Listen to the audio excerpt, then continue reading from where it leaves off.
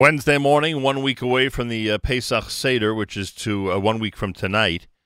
Our panel coming up in just a moment. Want to remind you that this portion of NSN programming is brought to you by our friends at A&H. Abel's and Hyman Kosher Hot Dogs, Sausages, and Deli is the world's best, serving the kosher and kosher LePesach world since 1954 and available at better kosher supermarkets nationwide. Try A&H today. Also wanted to mention our friends at ArtScroll continue to do whatever they can during this crisis to help people, including the download of a free Masechta if you wish, plus access to their app. All the details at artscroll.com. Go to artscroll.com. Also, if you'd like Rabbi Krohn's brand new book at the Maggid Seder or the brand new book about the life of Rebbetzin Youngreis, you can get it at a 15% discount if you use the promo code RADIO. 15% discount if you use the promo code RADIO.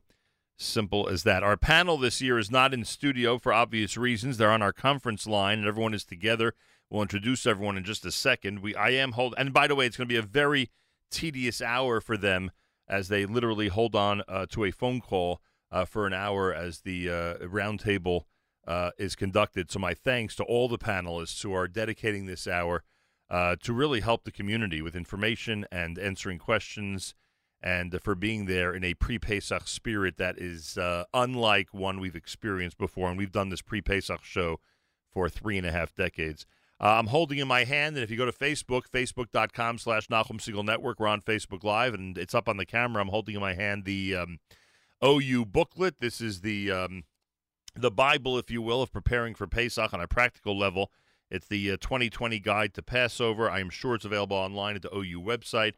We have it here in a regular magazine form, over 100 pages. Kudos to the OU for that, and we will go ahead and refer to it when appropriate here on the program. The panelists that are with us are people that you are used to, plus a very special guest who we will introduce in a couple of minutes.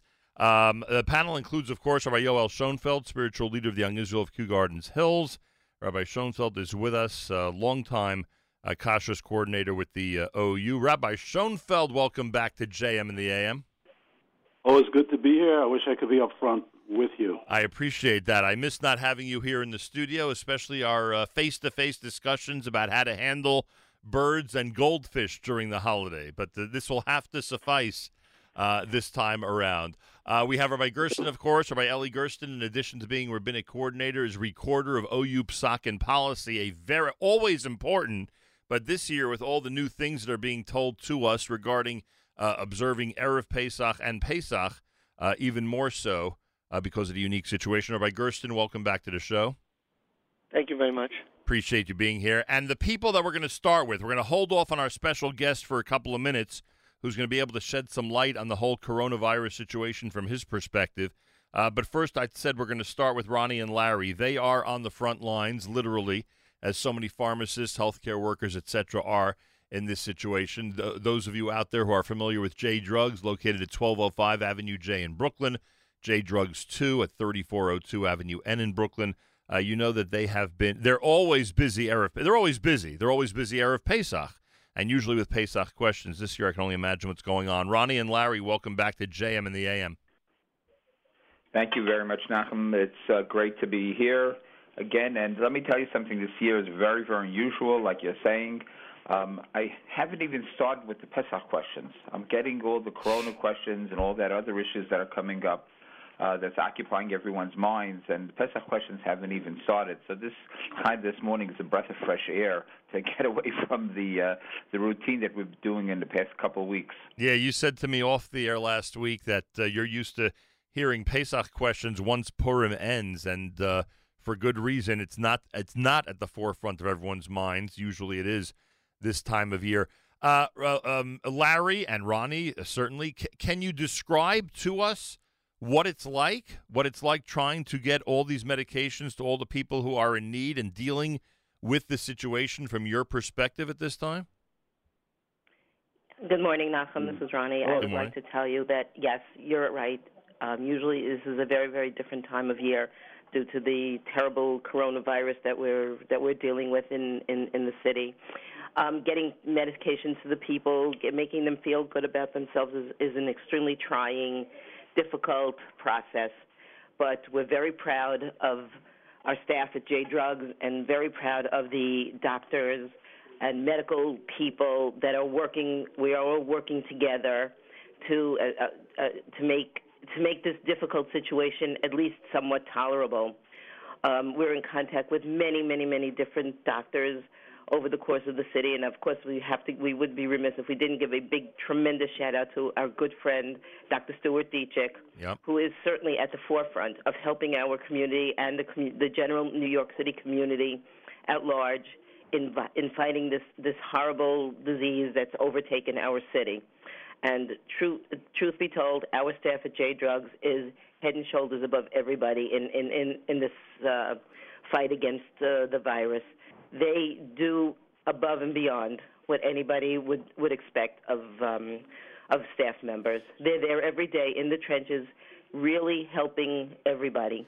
Ronnie, whether they're young, old, and it's no difference. Ronnie, you are one of the people that is in direct contact with those who are very lonely at this time. There are people that you are serving as customers who at this point are shut-ins or leave their home on a very irregular basis, many of them elderly and many of them with nobody to turn to. And I assume that you can testify that there are a lot of people out there that really need us to look after them, that really need neighbors and friends to step it up and be in touch with them on a regular basis.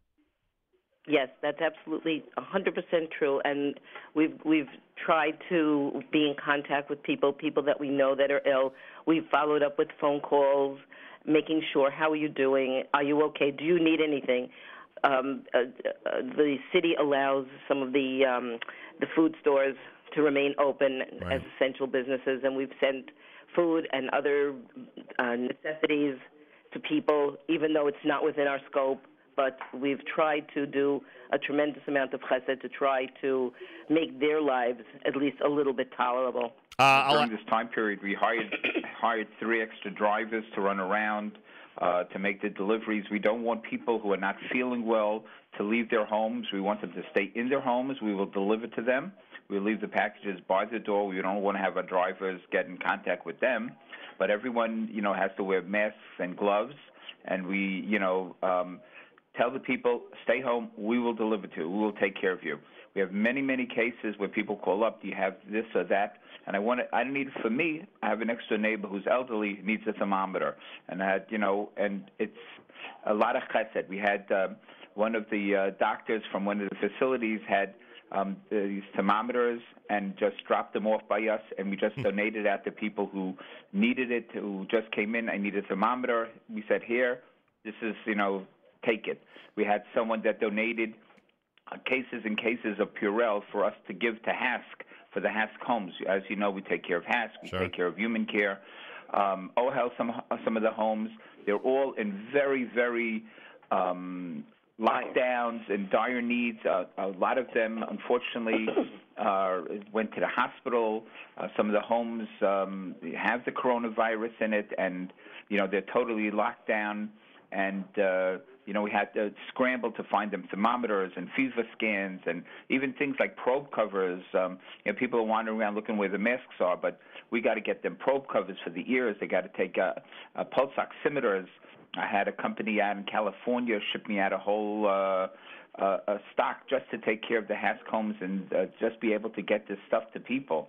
It's amazing the amount of chesed and the stuff that has to go on now, but there are people out there, and unfortunately there are the people that are trying to, make a buck on the deal, coming around with the masks that are exorbitant prices and stuff like that. And, but we try just to take care of the people. With Dr. Dietrich, we were able to get a big supply of the hydroxychloroquine and the Z-Packs for the people. So we are fully stocked. We've been shipping medication to Chicago, Lakewood, all over the city, all over the country, to people who have been in touch with Dr. Dietrich that they need the medication, that they can't get it, their pharmacies don't have it, and we've been shipping out every day 30, 40 packages, out, to various parts of the country, places that don't have this medication. Ronnie and Larry Birnbaum, J Drugs. I thank our panel, very patient panel, as we asked them to set aside this hour for us, and we're going to get to everybody, but feel we got to do this conversation first about the situation with coronavirus. Plus, we have a special guest from Israel. We are on all of our regular platforms, plus Facebook.com/Nachum Segal Network, Facebook.com/Nachum Segal Network. Final question for now for our J Drugs heroes. Larry, there are people who are concerned, especially for their parents and friends who are elderly, about possible medication shortages. You just mentioned the hydromedicine that we've heard so much about. Is there anything that you would consider in the shortage category right now? The only thing I would say is Tylenol, mostly because people are, just the bottle that they have is not enough. They want 2 bottles, 3 bottles. So the only thing that we're experiencing really is the face masks and the zinc lozenges and zinc, any form of zinc. Zinc, vitamin C is in short supply. But for the medication, as far as like regular medication, every prescription medication that people are taking, there is no shortage. There's no people don't have to be nervous about getting their supply early, that they're not going to be able to get it. All the regular medications is out there, and the like I said, the Z-Paks and the Plaquenil, generic Plaquenil, which is the hydroxychloroquine. I can't even pronounce it. I just say hydromedicine. Yeah, we have plenty of it in stock, and there is more and more coming in. So people don't have to be nervous about it. The only thing that I ask the people is that they don't ask for it if they don't need it. If you got the cold, if you got the corona, and you require it, then it's available for you. If you don't, if you have a flu, you got to remember it's flu season also. Right. But not everyone who's experiencing a runny nose and a little cough, it's the corona. It could be the flu. It could be allergies. The tree pollen is coming out now. And the weather has been on, off, hot, cold, rainy. So people are coming down with the regular colds. So it's not necessarily corona. It might be just a regular cold. And people should just be patient and let the medical professions do what they have to do to watch over everybody. And like I said, there's no shortage if people don't shop. If people, right. I don't need 1 bottle of Tylenol. I need 6 bottles of Tylenol. Then there's not going to be Tylenol for everyone who needs it. So it's really a situation where people are, cleaning out the Costco for toilet paper, which blows my mind why they did that. But it's the human nature, I guess, is hard to beat. But they have to just be calm, and everything is there, and everything is coming to them. Is zinc chametz? Zinc is kitnius. So, if you have the cold and you're taking it for the virus or something we'll discuss. We'll discuss that with the rabbis in a minute. What was the other one you mentioned? You mentioned zinc. Oh, and vitamin C. Is vitamin C chametz? Vitamin C. Right, also. That's kitnius. Okay. So we'll discuss that with the rabbis in a minute. JM in the AM, it's our pre-Pesach program. I want to thank Larry and Ronnie. They're with us for this hour. And, of course, Rabbi Schoenfeld, Rabbi Gersten. Rabbi Schoenfeld, we have a special guest with us on this conference call, someone who usually is unavailable to us because of his busy travel schedule and the time that he spends in places that neither you nor I would normally go to. Forget about now. Schoenfeld, we have a special guest with us. Whoever has their computer or app on, I'm going to ask you to please shut it. Thank you. Rabbi Schoenfeld, are you there? Yes, I am. This tradition that you inherited, this tradition that you now are the head of our panel here at the JMAM broadcast, was first done exclusively, individually, and alone by one person, who is now the longtime rabbinic field representative in China for the OU. You know who I'm talking about, Rabbi Schoenfeld? I don't know. If you give me a couple of hints, I'll figure it out. The one and only Rabbi Mordechai Grunberg. He's back, everybody, back and better than ever to join us on this call and to give us a perspective on what it's like to be in China and what's happened over the last 3 months between China and Israel, where he normally travels. Rabbi Grunberg, shalom. I assume you're in Jerusalem. A pleasure to speak with you this morning. Good morning, Nachum, to you, and good afternoon to me. That's for sure. Normally, you are in China for like 11 days at a clip, right? That was, according to the article I read, you spend about a week and a half in China, then you head back to Israel, and you're doing this type of shuttle, this type of rabbinic field work on a regular basis for a long, long time. About 22 years. So what can you tell us? What can you tell us about how the people in China have handled this situation? And what do you think on April 1st as the U.S. and Israel and other countries are now dealing with the situation?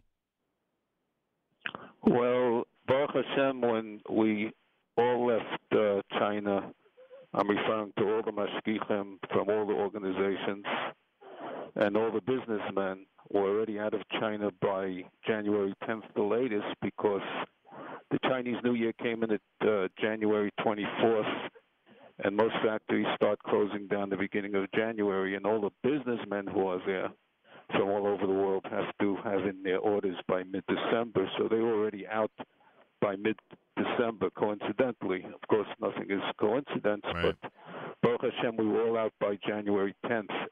January 12th, I got calls already after the government made it official. I was getting calls from my colleagues in China that they actually were pleading with me to send them masks from here. Believe it or not, there was a shortage of masks already at that point. And that's one thing I'd like to emphasize to the audience is that according to what I'm being told now, as of today, April 2nd, is, and I'm in touch with dozens and dozens of QA people, QC people in dozens of factories in the last few weeks, because the factories are back into full production after the workers came back from a New Year's holiday, which was extended for 2 weeks. Right. And they're basically in production, and they said that, and they keep emphasizing to me, each person that I talk to, they say, Mr. Rabbi, please make sure to wear masks and tell all your friends to wear masks. As much as washing is concerned, of course, but everyone should wear a mask. And Ad Hayom, the cities and the provinces that had infections, the law is in China to wear masks, and that's what brought it down. That's what brought the numbers down to plateau. Pre-corona, do the majority of people wear masks in China? Like when you're walking the street, do most have or not? No. Oh, really? I was under the impression that they did.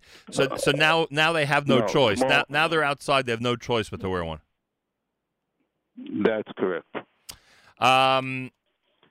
Even inside the factories, because I'm now doing visual inspections through the WeChat live stream. Even inside the factories, if there's more than one person in a room, they have to wear a mask in the meeting rooms, in the workshops, in the warehouses, no matter how far they are from that individual. Right. So, not to be too philosophical, Rabbi Grunberg, but the holiday season, which destroyed us, because Purim could not have come at a worse time for the Jewish community, the holiday season in China saved a lot of people, including yourself, frankly. Yes, you could look at it that way. Hashgacha pratis. Yeah, I mean, I don't mean to demean, especially publicly, the holiday of Purim. Purim is amazing and incredible, and this year was as well. But we know now, looking back, that it would have been beneficial if people would not have gathered to the extent that they did, both Purim night and Purim day, especially in certain communities, really everywhere. I'm not labeling any community. I think the entire Jewish community could have done without that, and hopefully next year, Bezrat Hashem, we'll all be able to celebrate the way we're used to. Rabbi Gersten, why don't we kick this off, because there's a lot of situations that are unique to this year. Normally, and you know that Ronnie and Larry always joke with me about all the stuff that I take every day, And frankly, my kids have made it a priority, thank God, to keep me and Stacy as healthy as possible during this time, Bli Ayin Hara. What do you say about all these vitamins, pills, herbs that people like myself take that are kidneys? Right. So we've spoken with Rav Schechter about these types of questions about the vitamins. Usually, we say that vitamins are they're optional. They're just to promote good health. In a time of Magefa, a time of a pandemic, some of these vitamins can be lifesavers. So if a person is taking a vitamin that they believe will help them to withstand, I have to ask everybody on the line to please understand every noise is being heard by everybody. So please be as quiet as you can, and I appreciate it. Rabbi Gersten, go ahead. We're talking about kidneys. Go ahead. Yeah, exactly. So then we view in a time like this, we view vitamins that are taken to protect the person from these diseases as a medicine. It's no different than if your doctor prescribes, and you have to go to the pharmacy to pick it up, or if you get it over the counter, a vitamin that's there to do the same thing that protects the person. Those types of vitamins are considered medicines, and any medicine pill, even if a person is not, isn't deathly ill, even if they have a cold, any medicine pill can be taken on Pesach as long as it's a no flavor, no sweetener, just a pill that you swallow. Then they're all fine on Pesach, even if it has kidneys in it. Right, understood. Larry and Ronnie, are you ready for my quick list on this? Sure. Zinc. Always. Zinc, kidneys, as we established. Kyolic. Again, kidneys. Ginger. Well, why don't you have raw ginger? Have regular ginger now. Yeah, I know. I don't like ginger, though. I really need to take the tablet. Okay. So would the tablet be kidneys, or I don't even know. Maybe. I have no idea. Probably kidneys. Remember, most of these things have like cornstarch in the bulking agent in all these things. Horse chestnut and slippery elm. Okay. You know the answer to that one yourself. I just want to make sure none of them are actually chametz. That would be bad. But I would assume that based on past experience with the Birnbaums, who are usually in our studio today, I would bet that 99% of anything we would mention in the medicine vitamin category would either be kidneys or fine, and none of right. It. There's only a few of them, like vitamin E, that they actually get from a grain source that might be chametz stick. All right, one second. Most of them are not from. Hold on, Rabbi Gersten. Rabbi Gersten, what would the psak be with vitamin E? Well, again, I mean, if it's a chewable, things like that, then there are a bunch of ingredients that we're concerned with. Even things like mannitol can come from chametz, and that's often used as a sweetener in a lot of these chewable medicines. So it doesn't have to come from there. It could be a corn source, but what is that? Mannitol. It's one of the sweeteners. I'm sure that. I think there was a different conversation going on. I need the whole panel's cooperation here to limit the background noise. Mute your phones if you could when you're not speaking. That would be probably a better way of handling it. Rabbi Gersten, wrap up this one. Go ahead with vitamin E. Yeah, but if it's not a chewable, if it's just a pill, a tablet that you swallow, again, if it's taken just for some other important purpose, then you should skip it for the week. If it's a kidneys thing, but it's or even if it's a suffix chametz thing, but if it's taken because of like citric acid could also come from chametz in theory. But yet most of it doesn't. Most citric acid is kidneys, and most vitamin C is kidneys, which is ascorbic acid. A lot of these acids, though, could come from any type of a sugar glucose source, which could include chametz. So these things, as long as they're in a pill form, it's taken for because a person's concerned about, then we consider it a medicine, and then it can be taken as a pill. JM in the AM, it's America's one and only Jewish Moments in the Morning radio program, heard on listeners-sponsored digital radio around the world, the web at NachumSegal.com, on the Nachum Segal Network, and, of course, on the beloved NSN app. Plus today, Facebook.com/Nachum Segal Network, partnership with World Mizrahi, Facebook.com/Nachum Segal Network. Any email we get, we should get to. Nachum@NachumSegal.com. So if you want to get a question and do it by email, you can also use our app. Go to the NSN Nachum Segal Network app for Android and iPhone, and use the comment section. We're hopefully going to get to those as well. But certainly the email, we're going to make an effort to get to whatever we can with our panel this morning. All right, Rabbi Schoenfeld. First of all, Rabbi Schoenfeld, no vitamin E for the fish. That would not work. You do not want to have chametz. That would not work this year. You know, the kidneys is one thing for the animals, but no vitamin E. It sounds like you weren't planning on tossing those into the fish tank anyway. No, they have a better diet than we all have anyway. But a lot of chametz in the average fish food. There you go. Rabbi Schoenfeld and Rabbi Gersten, there are some issues that have come up this year that are unique to Pesach 5780. Rabbi Schoenfeld, you're somebody who's being asked questions constantly by your congregants, and I'm sure you've gotten a lot of these. And Rabbi Gersten, I'm sure you've been turned to in terms of the official psak that some of the Rosh Yeshiva and Rabbanim poskim have given during this unique era. Rabbi Schoenfeld, what should we start with? Should we start with the Tfilas Kalim, the usual tradition that when one Nachum, I just asked my own question of Larry and Ron, which people have been asking me. There's no one lists Polygrip or any of those denture adhesives on any of their lists. I would imagine it's okay, but I can't. I don't show anything for it. Polygrip or Easy Grip or whatever that is. You know if this is. Well, I think Fixodent is on the list. That one's all right. Polygrip is not that popular, but Fixodent should be there. Fixodent. Give me a moment. Okay. Rabbi Grunberg, who would have dreamt 30 years ago that Rabbi Schoenfeld would be asking about Polygrip, huh?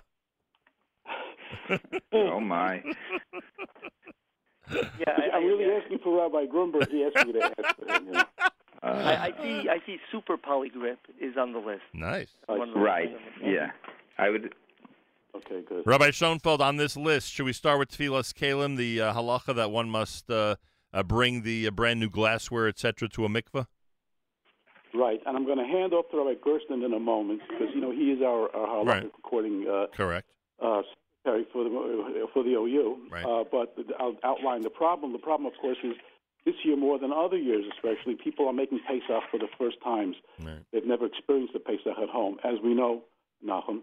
And so now all of a sudden they're faced with buying new kalim, which metal, anything of metallic origin, or glass, midrabanan, which requires a bracha, has to go to the kalim mikveh. Most kalim mikvehs, certainly in Queens, I know they're closed, and all of them should be closed. Right. You dip your hands into the same unsanitized water as everybody else. So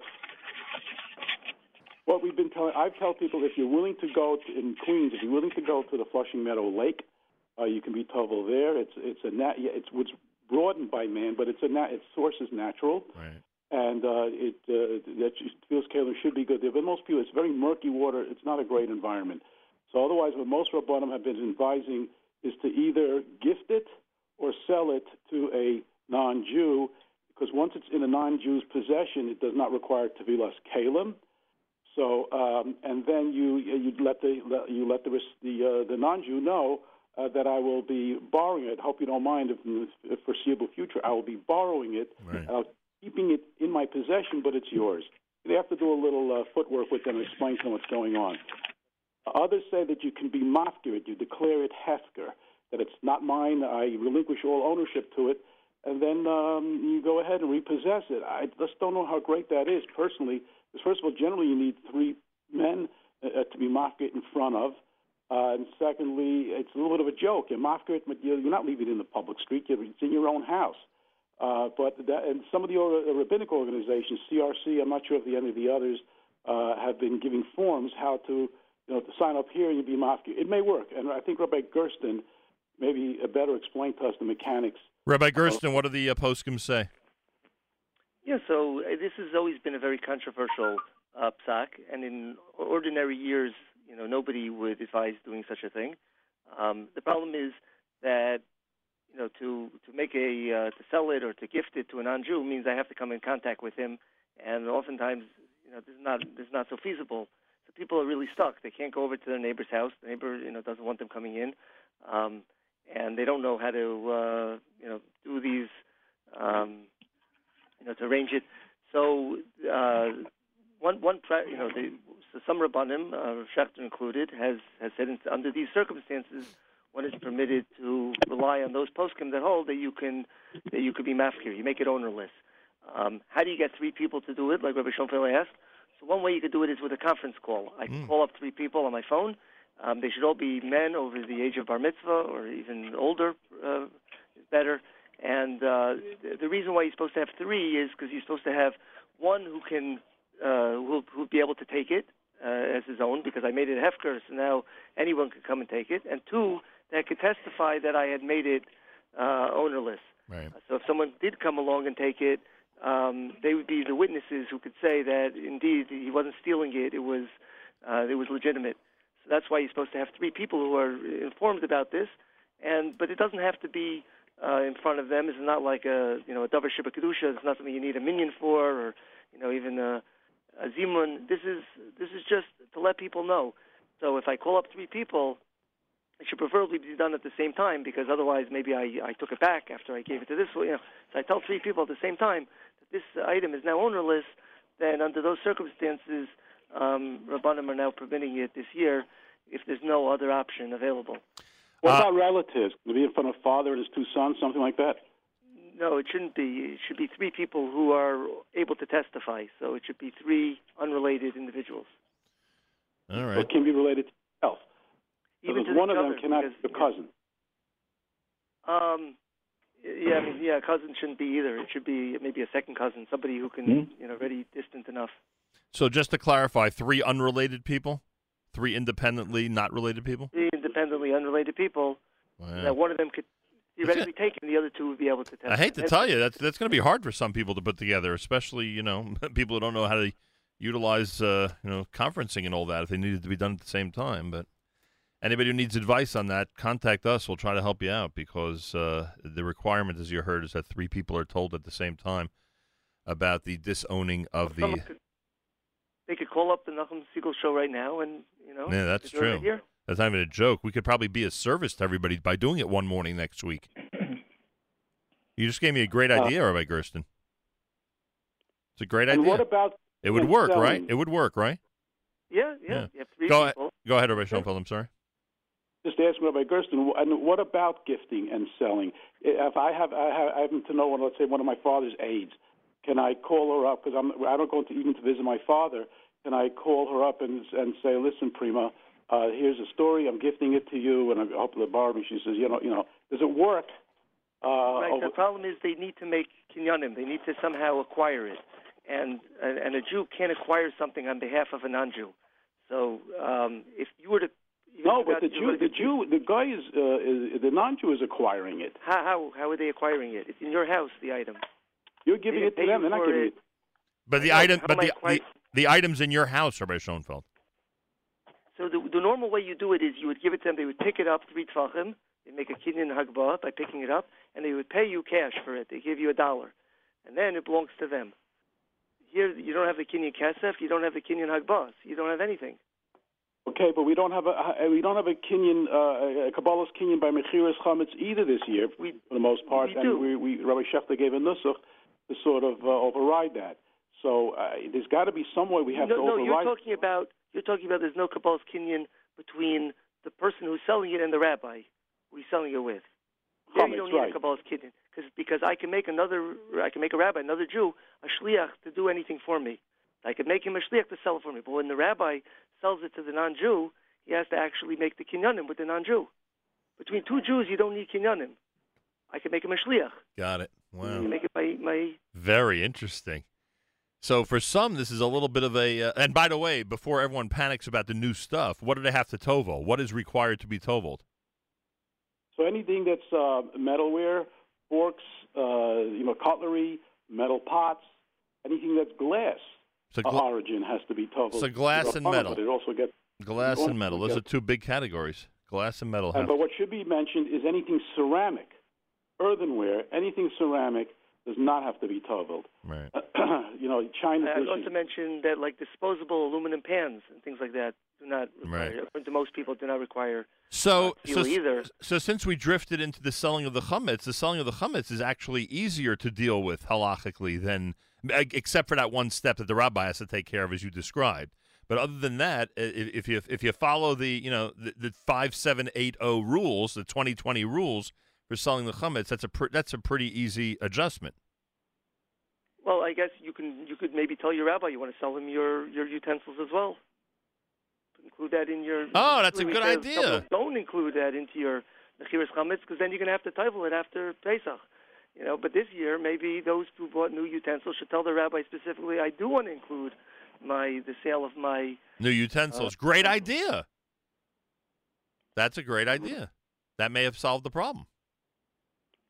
Yeah. Just make sure after Pesach, when things normal out again, that you tovel what needs to be toveled, or go through that process that you normally would have gone through, if things were normal. Not normal, but things were easier to get to in terms of neighbors and all that.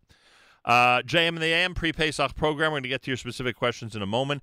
Rabbi Grunberg, is there an egg shortage in Israel or not? And I know when any listener hears this pre-Pesach, they're in a panic. Is it true or not? We cannot get eggs. It's 100% true as of today. Yes, as of actually last week we cannot get any, including today. I mean, this sounds like a problem from the Middle Ages, where there were certain products of the basic things we need for Pesach that were unavailable. It's 2020, and there's an egg shortage. Do they feel that this is going to be alleviated in the next few days, or people will go into Pesach without eggs? There is hope. I just hope, they're not holding any information like the virus got into the coops. Oh, gosh. Wow. Because the truth is, I don't know if you know, but Israel has had a vaccine for the coronavirus for chickens. Especially expressly for that purpose, obviously. Yes. So you're saying even if they were vaccinated, or it's possible that there were certain chickens that were not vaccinated? I don't know. I'm just throwing out a thought, because otherwise we're trying to understand why there are no eggs. Well, I thought it was a supply chain thing that just, it's hard to get drivers, hard to keep the country moving, in this type of situation. But everything else is in the supermarkets. Right, understood. Unique for this year. Attention, it relates to the OU Passover directory, where I want to make an important point. There's something there that may be misleading. Rabbi Gersten, I brought it to his attention amongst others, and at this point he does agree with me. What page? What page am I on? Page 19. Okay. So page 19 in the box in the middle, if you have it. I'm looking at it right now. Okay, it says Hagala, surface should be completely cleaned with hot water and then unused for 24 hours. Then it tells you to submerge in a pot, and then you get on with your Hagala. It says the same thing for Iri Kli Rishon. That's where you're pouring from a hot surface, from a hot source.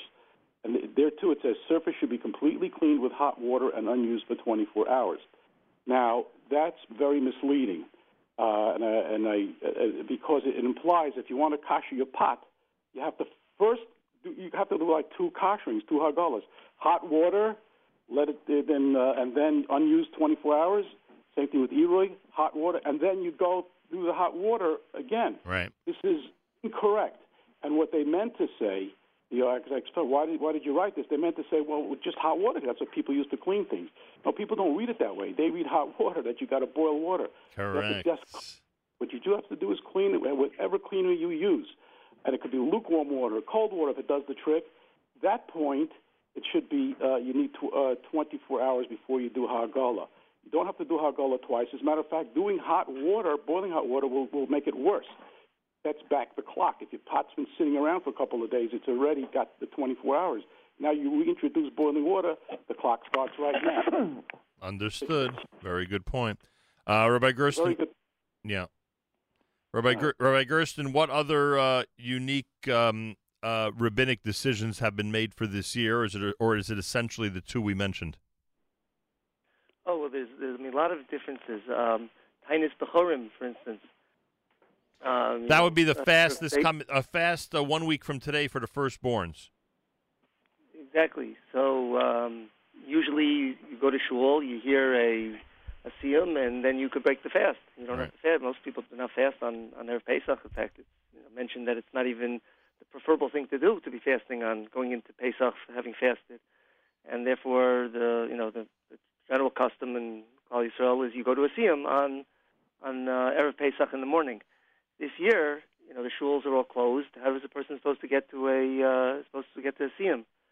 So the shuls, I'm sure Rabbi Schoenfeld's shul is going to be doing the same as well. They'll have an individual who will be making it a siyum, and you'll have a call-in like we have in the show here, and people will hear the siyum. We'll hear the person finishing the Masechta, the Mishnayos, and everyone should participate that way by having a call-in, as opposed to doing it the regular, normal way of actually being present at the siyum. Yeah, every year Rabbi Goldwasser does a siyum for us on Erev Pesach, and we always emphasize, do not rely on this siyum if you're a Bechor. We do it because of the tradition, so to speak. And this year, finally, after 3.5 decades, we're able to say you may rely on the siyum this year if you are a Bechor. Also, another very important thing, sorry I'm interjecting, but these really are important. Whereas normally many people have the minhag not to sell chametz gomer, if it's actually pasta. This year, many, if not most, if not all, of the Rabban is saying if normally you don't sell chametz gomer, this year you should include it in your sale because we don't know what kind of shortages there will be after Pesach, food shortages, and you may just need that macaroni after Yontif. So that's very important to keep in mind. Also, we are. I'm telling people if they can't get milk with a hashgacha, stock up before Pesach on regular if you're a non-Chalav Yisrael consumer, or if you're a Chalav Yisrael consumer it doesn't need a hashgacha with Pesach, although by now all the kosher ones do have. But let's say if you're not a Chalav Yisrael consumer, stock up from before Pesach, so whatever chametz may conceivably be in that container will be bottled from before Pesach. So right. If you're getting a shortage of milk before Pesach. Because if one would buy milk on Chol Hamoed, they'd have to make sure that it's actually one with a kosher certification on it. Yes, correct, because Bittul doesn't apply once Yontif starts. Rabbi Gersten, would you also agree that this may apply to cottage cheese sour cream? That if you buy it, I don't think there's any offensive chametz in any of those things. At the most, maybe xanthan gum, some kind of a kidneys-based thing. But I think if you stock up on cheeses before Pesach, it should become bottled.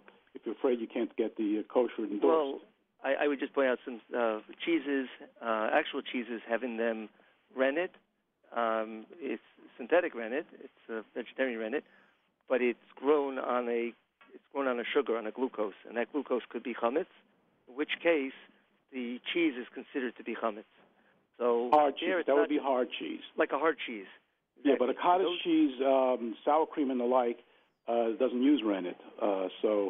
Right. But anything that has in it any cheese which has rennet, there it's a question of actual chametz. And then we don't even say if you boiled it before Pesach that it would be bottled. Those type of examples, the rennet is considered the maimid. It creates the cheese, and therefore, even at the smallest proportions, it's not bottled. Right, even though the glucose is taken off a culture, so it's very much nishtana beforehand.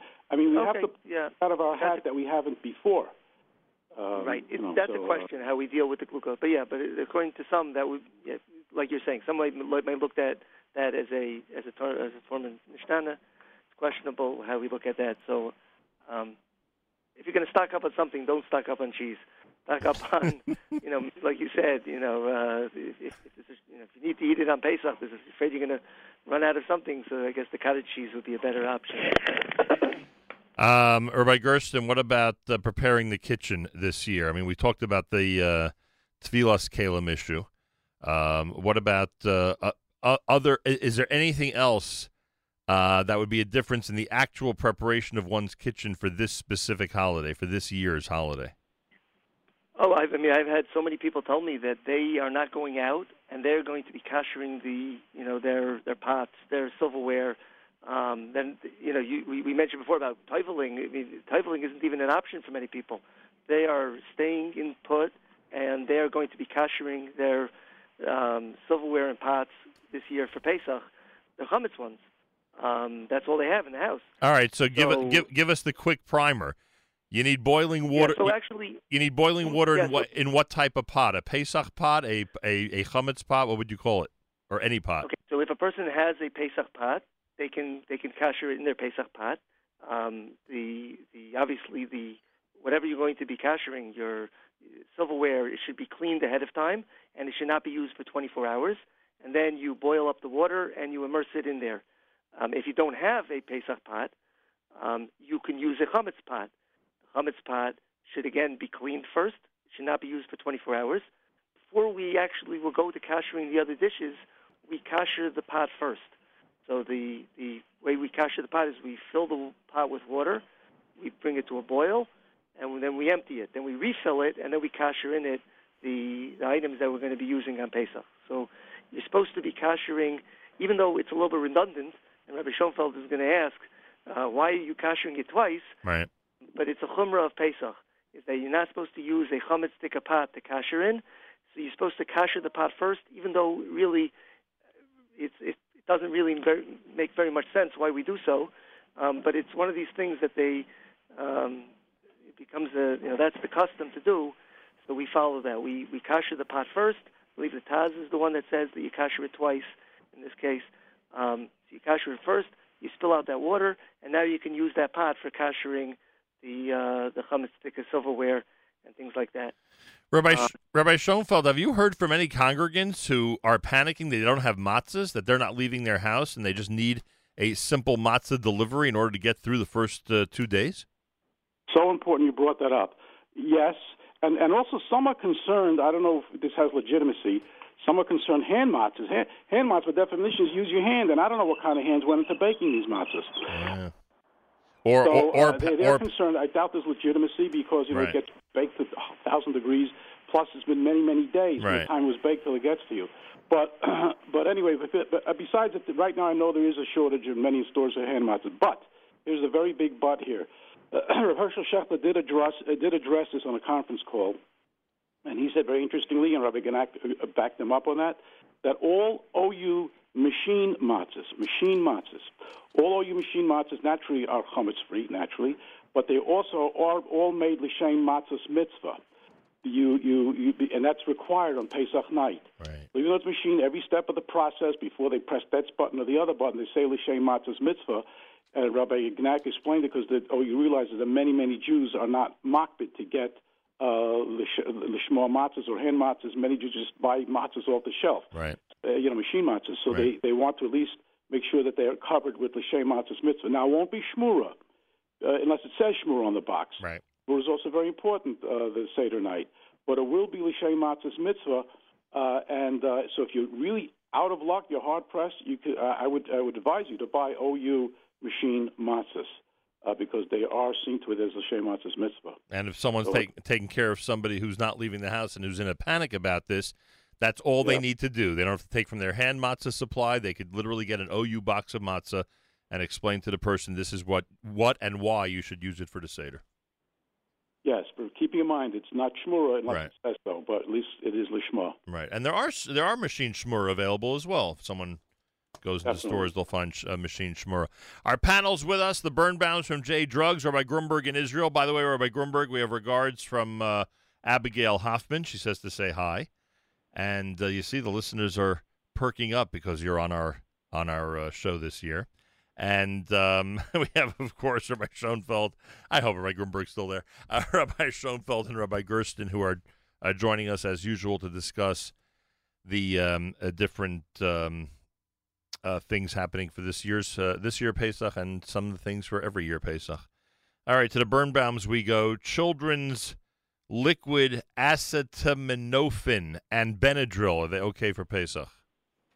Yes, they are. It depends on the company, but most of them are All brand Tylenol, Benadryl are kosher for Pesach also. They want to know, this one wants to know about a product you could use for dry hands. Anything you could recommend for dry hands, or are all of them fine to use on Pesach? Most of them are good. You could look at the ingredients, and if it has any like wheat oatmeal products in it, then it's not good. So, but the majority of them are all right. Plain ginger tea, would that be good for Pesach? Maybe this, who's this question for? Plain ginger tea. Who do we give that one to? What do you think, rabbis? Rabbi. Plain ginger? Ginger itself is not an issue, Rabbi Gersten, is it? No, ginger in of itself. Not, I'm not sure exactly what a ginger tea is. If it's just the only ingredient is ginger, it should be fine. On the Tfilas Kalim Psak, can women be part of the three? Can children be part of the three? I think the children one we answered already, right? And I think the women you answered also. I think you said men over 13, right? Yeah. I mean, technically, if you have two men over bar mitzvah and a woman who's over bas mitzvah, then that also could work because the two men can act as the witnesses and the woman could be the one who acquires it.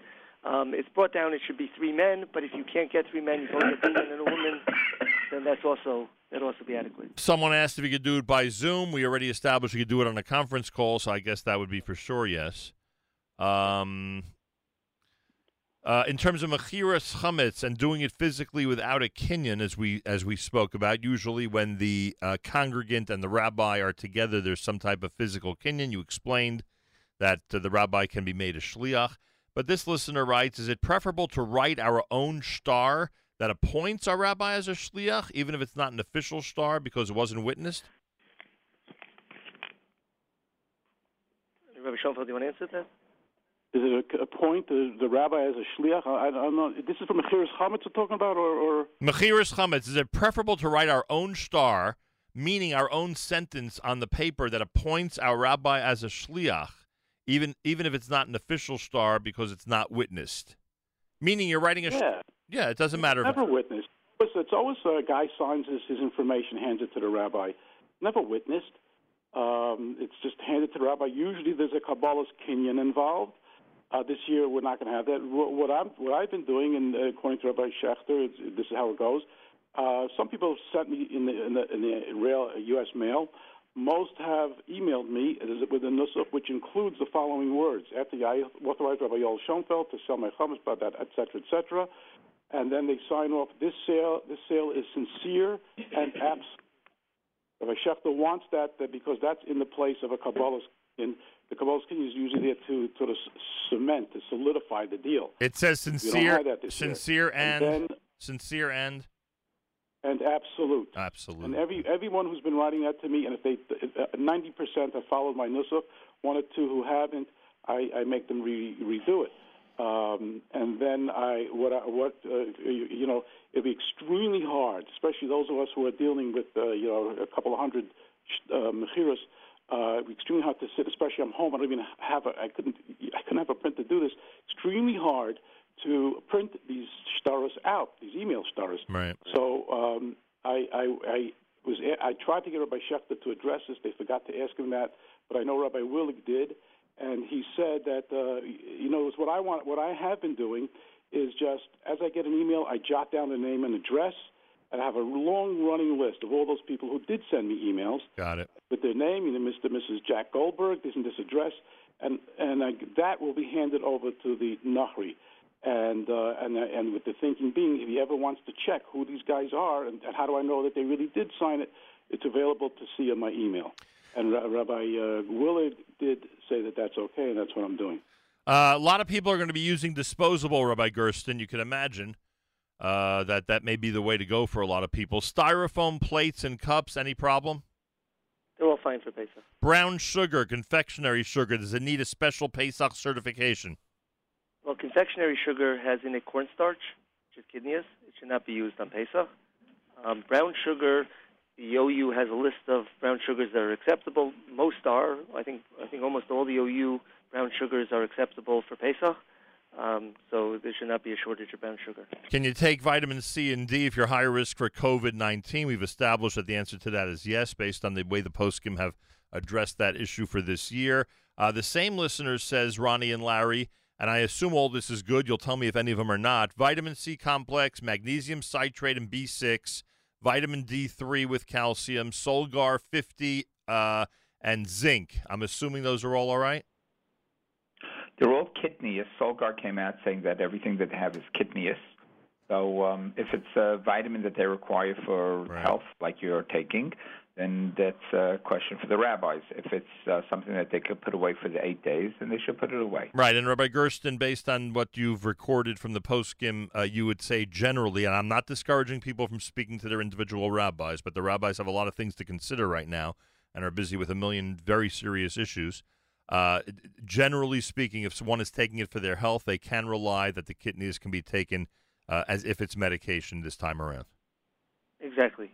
Ronnie and Larry, cholestyramine. Yeah, cholestyramine is fine. All right, I didn't know how to pronounce it. You don't have to, I know, I'm kidding around. By the way, Rabbi Grunberg, are you still there or did we lose you? Rabbi Grunberg. What happens, Rabbi Grunberg? Yeah, I'm here. Yes, I'm here. Avrami and Grunberg is on the front page with his picture of the local Queens Jewish link. I just sent them a copy. Somebody just sent it to me as we're talking. Are you serious? At an interview, their front page with his beautiful face. Do they have photos of him in China? It might be in the inner pages. That would be cool. Yeah. Rabbi Grunberg knows more. That was pretty fast. Rabbi Grunberg knows more about Chinese culture than most people. Rabbi Grunberg, according to listener Avrami, I'm here. According to listener Avrami, yes, they were able to find eggs in Beit Shemesh, but they're being rationed. So you may want to take I don't want to suggest a day trip because you shouldn't be leaving your home. But if you know anybody in Beit Shemesh, they might be able to drop it off at your front door. I'll ask my daughter, but no one's really traveling out of there. We're only allowed to go 100 meters outside our home. That's right. I forgot it. I forgot. You're not even allowed to. That's correct. You're not even allowed to. But you said to me, on more than one occasion this week, because obviously, and I'm not, obviously, this show is one where I like to have a good time, but I'm obviously not minimizing the dire situation that our community and the world is in right now. But you said to me more than once in a very serious tone, you said hand washing, masks, stay where you are. Those were the three things you were emphasizing to all your friends and relatives, right? Yes, and that's what the point I make in the Jewish Link article, which came out today. Hand washing? Actually, Nachum, you should know that Dr. Fauci, the head epidemiologist, also said that masks are vital right now. I didn't even realize that. Was the president right? Came out today in a statement saying that at first they did not think that masks were as important, but in today's newspapers he reported that the new studies are finding that masks are very, very, very effective in combating COVID-19. So if they really do, it's proven from China. If they really do open things up, that's correct. If they really do open things up to some degree on May 1st, we might be required to wear masks the entire month of May. It's possible that they're going to put that in place.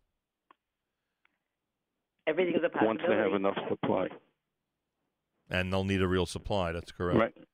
Right now, they barely have enough. What I understand, just for the medical that's true. Hospitals, etc. Was the president right or not, Larry and Ronnie, that a scarf is as good as a mask as long as you're covered by something that obviously would not let any droplets in? You're covered. Did that make you cringe, or that sounds? I would think so, because most of the masks are just a piece of material, right? Cotton, paper, whatever it might be. Some are heavy duty, some are better. Like the N95 is a little bit more, but a scarf, anything would, people coughing into their arms, prevents it from spreading around. So I would say that it would be fine. Only problem with the scarf is, let's say, what do you do when after the day is over? You can't discard it. You can't. You got to wash it. Because the virus does linger on different surfaces for different amounts of time. Good point. All right. This optimum situation, however, because of the shortage, people are trying to do the right thing for themselves and for others, so they're using scarves and other things. Rabbi, however, the virus does linger for a while, so you have to be careful. What about receiving mail? I went online, and there's conflicting opinions between the a doctor said to me yesterday. Now, remember, I'm in a different mail situation because we're living in an apartment building, so it's not like individual mail is being in one. And well, actually, I don't know if it would be that much different. But anyway, my point is that the doctor said to me that what he does is he takes his mail, I'm assuming with a glove or tissue, puts it in a plastic bag, and does not touch it for 24 hours. What do you think of that? Baruch Shekivanti, that's exactly what I do. I don't know about the plastic bag. I let it sit on the floor for 24 hours. And there's a doctor in Lakewood who I was told if he gets a delivery, he will let it sit in front of his house for 24 hours. No one touches it. He will let it sit in front of his house where it was delivered to for 24 hours. I don't know about food. I'm talking about Amazon stuff and things like that. He'll let the box sit there for 24 hours and then deal with it. So because the virus is such a new thing, there's so many different thought processes going on now and differences of opinion that we're not 100% sure. A lot of the information will come out after. Yeah, I know, but it does last on cardboard for a while, so I guess that's everyone's fear. Rabbi Schoenfeld, someone asks, seriously, can I feed my fish the fish food? And I guess if it's not chametz, the answer is yes, right? Yeah, but like I say, every year you got to get freeze-dried worms. I hope maybe if you can't get it going to a store, you can't get out or whatever, then open. You probably can order online. You want to come to my house, which I won't let you in anyway, but I have stock up.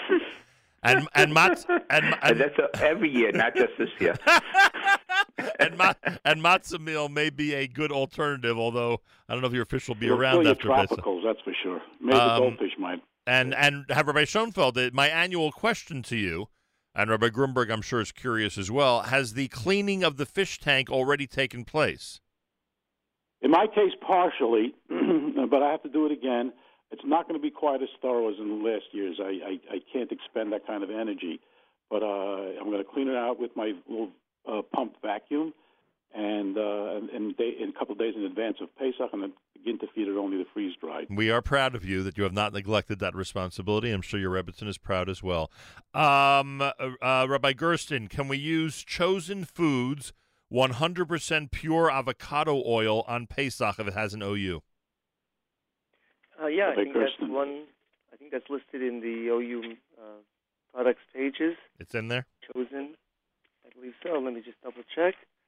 Yep, Chosen avocado oil is fine, even when not bearing the OUP. All right. Plain OU. Is that Rabbi Gersten? Yes. What page? It's on page 84. This listener wants to know about vitamin D pills. We answered that one. Is cardamom kitnius? Anybody? I'm sorry, page 64. Page 64, Rabbi Schoenfeld. Okay. Cardamom, this listener spells it Kardamon. Anybody know? Next, we go to chewable elderberry with an OU. Anybody know? Well, that also falls under the category of supplements. Oh, it's another one of the supplements? Tylenol, I'm sure, is okay. Elderberry, yeah, it's an immune booster. Actually, there's a lot of call for that stuff right now. The Sambucol and the elderberry and all those things, part of the all right take to boost their immunity. All right, my group is getting larger and larger, Baruch Hashem. Where's the Slippery Elm Club, though? That's what I need to know. Hand sanitizer. Rabbi Gersten, is there any concern about hand sanitizer, any of them not being all right for Pesach? No, they're all fine. None of the hand sanitizers are edible. You have to be questionable because right now a lot of companies are talking about making, like the alcohol companies are going to start making hand sanitizer. So, you might have a Glenlivet hand sanitizer or something like that, and that's made from regular alcohol. So there is alcohol in most of the hand sanitizer. They recommend most like Purell, they have like 70% alcohol in it. So most of them is not a problem. But they're trying to, some people make their own formulas or something of that nature. I saw a company in downtown Brooklyn is making their own. It's an alcohol beer company, and they're making hand sanitizer. And that would definitely be, I would think, a chametz sauce, and that would not be usable. Well, the regular hand sanitizer that you see that come in to your Purells and stuff would be no problem. The national brands are essentially inedible, right, Rabbi Gersten? I mean, wouldn't we put them in that category? Yes, we don't. Correct. We don't consider any of these hand sanitizers. They all use denatured alcohol, which means that it's right. But they're talking about using regular alcohol to make it. So, in other words, right now, denatured alcohol is a must by the FDA before a hand sanitizer can be approved. But they're trying to push through, due to the emergency, that non-denatured alcohol be used, so people could actually drink the stuff. If they, 70% alcohol in the gel, people drink crazier things than that. In the olden days, Rabbi Schoenfeld, this listener says, we used powdered milk to be purchased before Pesach. Okay, good idea. Well, should work. When they say the olden days, there's no difference. When they say hydrated, and it should work. I apologize. When they say olden days, I automatically turn to you. So that's why I just wanted to make sure we had confirmation. That's all. San Benedito sparkling mineral water in Israel needs a special kosher LePesach hechsher. It needs a special hechsher. Has a hechsher badatz year round. Does it need a special hechsher for Pesach? We've spoken about the water a lot of times. What about mineral water? Is it the same as regular plain water, Rabbi Gersten? Oh yeah. Usually we recommend if it's only plain water. Once it says that it has minerals added, the minerals they could contain kidneys. In truth, if you buy it before Pesach, it's not really the biggest issue. Kidneys is bottled before Pesach, but if you have a choice, it's better to buy just plain spring water without any minerals. All right, any plain water is fine. There's a brand of coffee. It's a wonderful coffee, instant coffee, Nescafe Gold Espresso. It has the OU. It's a product of Canada, and it's plain OU. It has. I've had it before. Somebody introduced me to it. It's terrific. But it says 100% Arabica, I guess, coffee with crema, C-R-E-M-A. I can't find it on any list, Nescafe Gold. Should we just assume any list, meaning that you can have it without an OUP? Should we assume that we should not use it? I have no idea what crema is. I'm not familiar either with that term. But, once it has any other ingredient in it, then it should not be used on Pesach. Only plain 100% coffee could be used.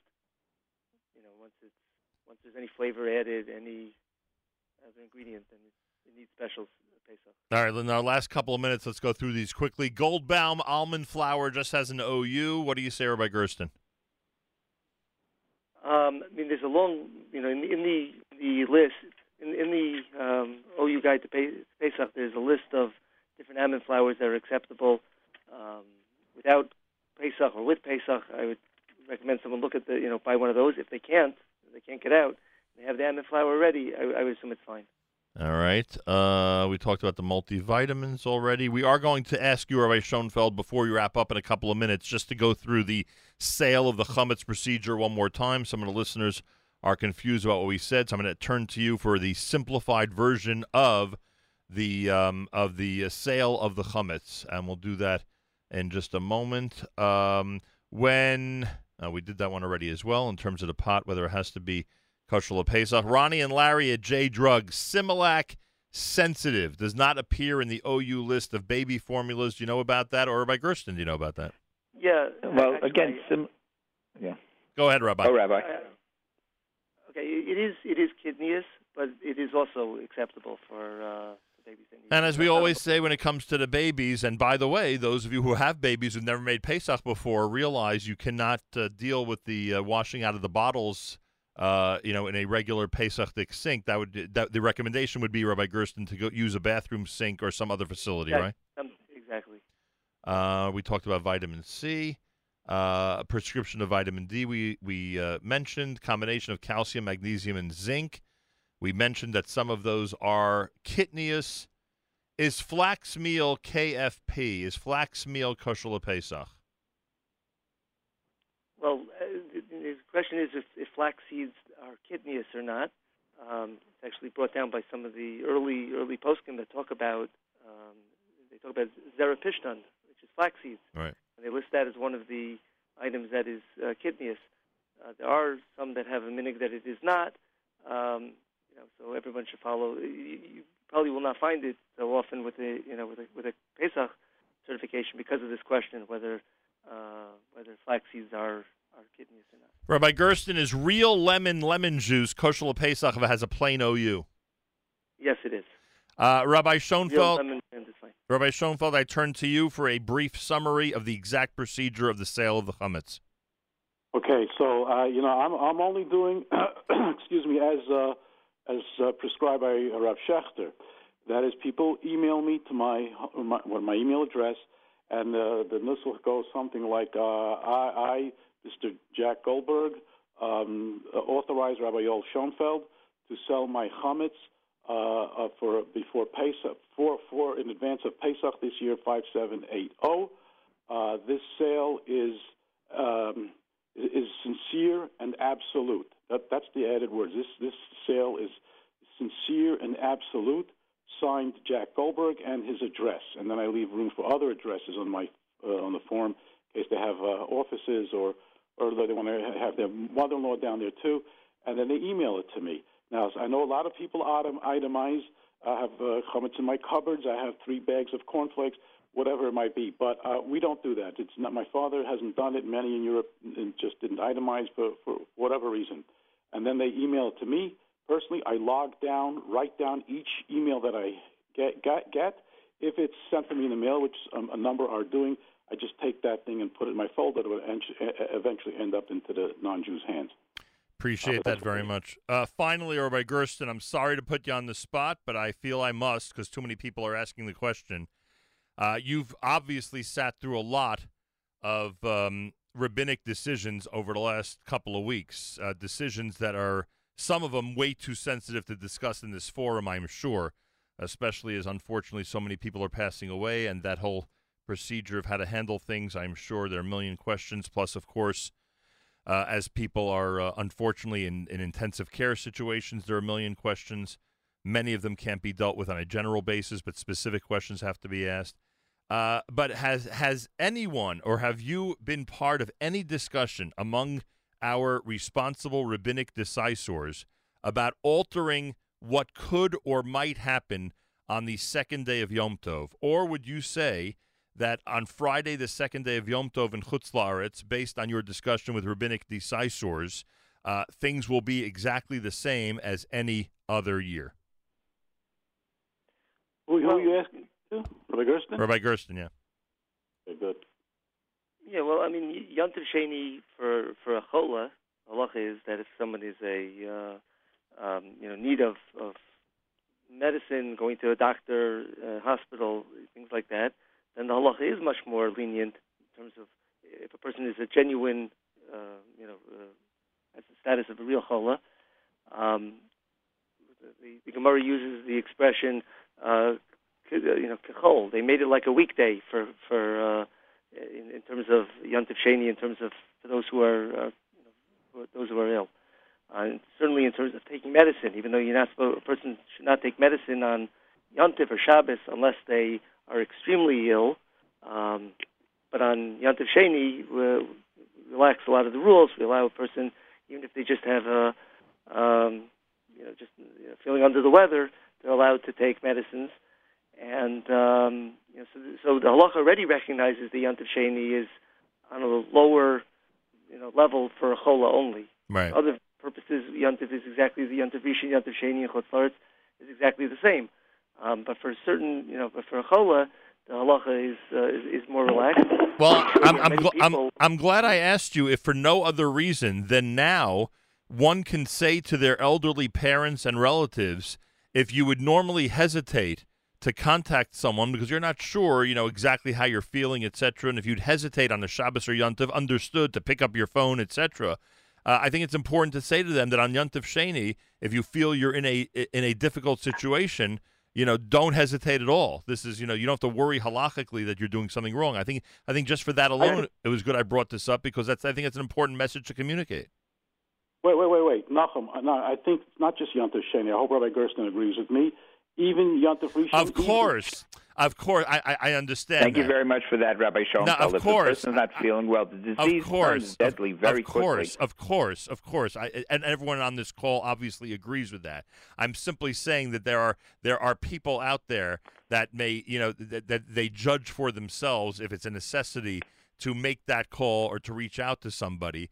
Here, at least they can be told that if God forbid you're in a situation that you're unclear or you don't know what you would do on a normal Shabbos, understand that Yontif Sheni is different. That's all I'm saying. It might, because of the way we think, because of the way people in our community and the amazing elders in our community think, it might just prompt somebody who wrongly would not make that call on Shabbos to make that call on Friday, second day Yontif. Can we at least agree with Stein in Eretz Yisrael, and then I know people in Chicago got this from Rav David Zuck. I'm sure all the responsible poskim agree. Let's say you tested for corona, and you're going to get your results coming in someday. If you see that it's a hospital call, you pick up the phone even on Shabbos, right? Which I've had mishpacha do. Right. It's important to find out the results. Right, 100%. And nobody is disagreeing with that. I'm simply saying that having discovered or reminding people that the Yontif Sheni is on a lower level, I am sure will help somebody out there who you know how we behave sometimes as a people. We're a little bit stubborn and not ready to make that call on a Shabbos. So at least people will have that in mind as they go through a situation like that. I thank our entire panel, special guest from Israel, Rabbi Mordechai Grunberg. Rabbi Grunberg, you started this tradition 35 years ago, and I thank you. And it's a pleasure to have joined with you again today.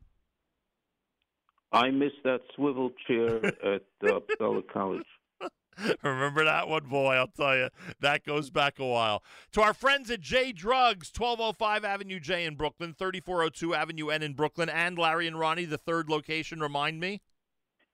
It's Kings Bay Chemists at the corner of Avenue W and Ostrom Avenue. I thank you both, and to take an hour of your time at this time is not easy, so thank you very, very much. Continue your heroic efforts on behalf of the community and people in general, and have a wonderful Pesach. Thanks so much for joining us today. Thank you. And I'd like to really put out a shout-out for my staff who's really been extraordinary in this time. They come in and, a lot of people coming into the store that are not feeling well and stuff like that.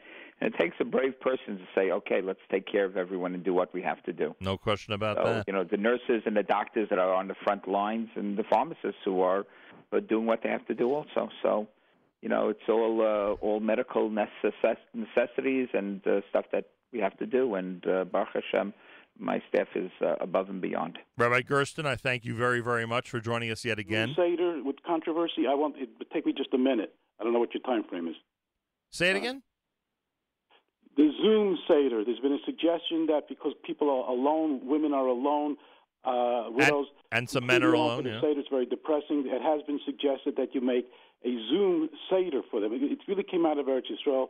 It was quickly dismissed by many Rabbanim, but I want to give even practically it won't work because the computer will shut off. But I want to. Rabbi Ramon got out a very novel idea. He's a Rav in Eretz Yisrael. If you have just a moment, I'll explain. I'll say what he says to do. Go ahead. Okay. It works better in Israel than here because Israel they only have one day. Instead of Zoom, which most elderly people won't be able to figure out how to do anyway, get on a call, and if you can make it a conference call, or even you just yourself with your mother, grandmother, right before the Yontif ends. No one's going to shul, Erev Yontif. Right before the Yontif ends, start just talking Haggadah, sing songs to them of your Seder, and you tell them thrust them into the Pesach spirit with a phone call right before Pesach starts, so at least they're ushered into Pesach with the Pesach spirit. Very good idea. I think yeah. Very good idea, and I thank you for that. Rabbi Gersten, I thank you, and thank you for answering all our tough questions this morning. Yeah, thank you, and wish everybody out there a Chag Kosher V'Sameach. Do we have the number for hotline questions at the OU over the next week? Do we have the phone number for that? Sure. The phone number is 212-613-8241. Plus a lot of information on the website, right? A lot of information on the website. You could also email the OU questions at kosherq@ou.org. kosherq@ou.org. And Rabbi Schoenfeld, finally, I thank you very, very much again for being the leader of this panel. And it'll be the first Pesach, Rabbi Schoenfeld, that you will not be bungee jumping at Great Adventure the way you normally do, that outdoor activity that you love so much, seeing tens of thousands of people and going through the extreme activities that you love during Chol Hamoed. But, we're hunkered down. Say it again? I'm just going to jump from the top of my stairwell to make up for it. By the way, you can't leave. This panel can't leave without hearing my Vard. Why are we doing all this? We're doing all this for 3 days and much longer, 9 out of 11 days are Erev Shabbos or Shabbos and or Erev Yontif or Yontif. 9 out of 11. Why are we doing this? We're doing this and being everyone's lonely. Everyone's lonely. Either people are actually lonely, meaning they have no one with them, or people are without their kids, without their grandchildren, without their siblings, without neighbors, without the 100 people they usually make the Seder for. Everyone has a degree of loneliness. Why are we doing this? We're doing this so that, please God, next year we have the exact opposite, and we have the largest, the most incredible Seder with everybody possible. That is what we are hoping for. And if you look at the calendar, this year we go from Yontif into Shabbos. Next year we go from Shabbos into Yontif. It's the exact opposite next year, and that's what we're hoping for. We're hoping that next year, next Pesach, will be the exact opposite of this one, Rabbi Schoenfeld. Correct. By the way, we burning chametz, very important topic. A lot of people, there won't be any public burning of chametz because of the crowds. To cut to the chase, Rabbi Schechter says this year he recommends, you can burn your backyard. It's not a great idea. But this year, do what the bare bones of the halacha requires, which was flush it down the toilet. Take your 10 pieces from the chiras chametz, take it out of a bag, and flush it down the toilet.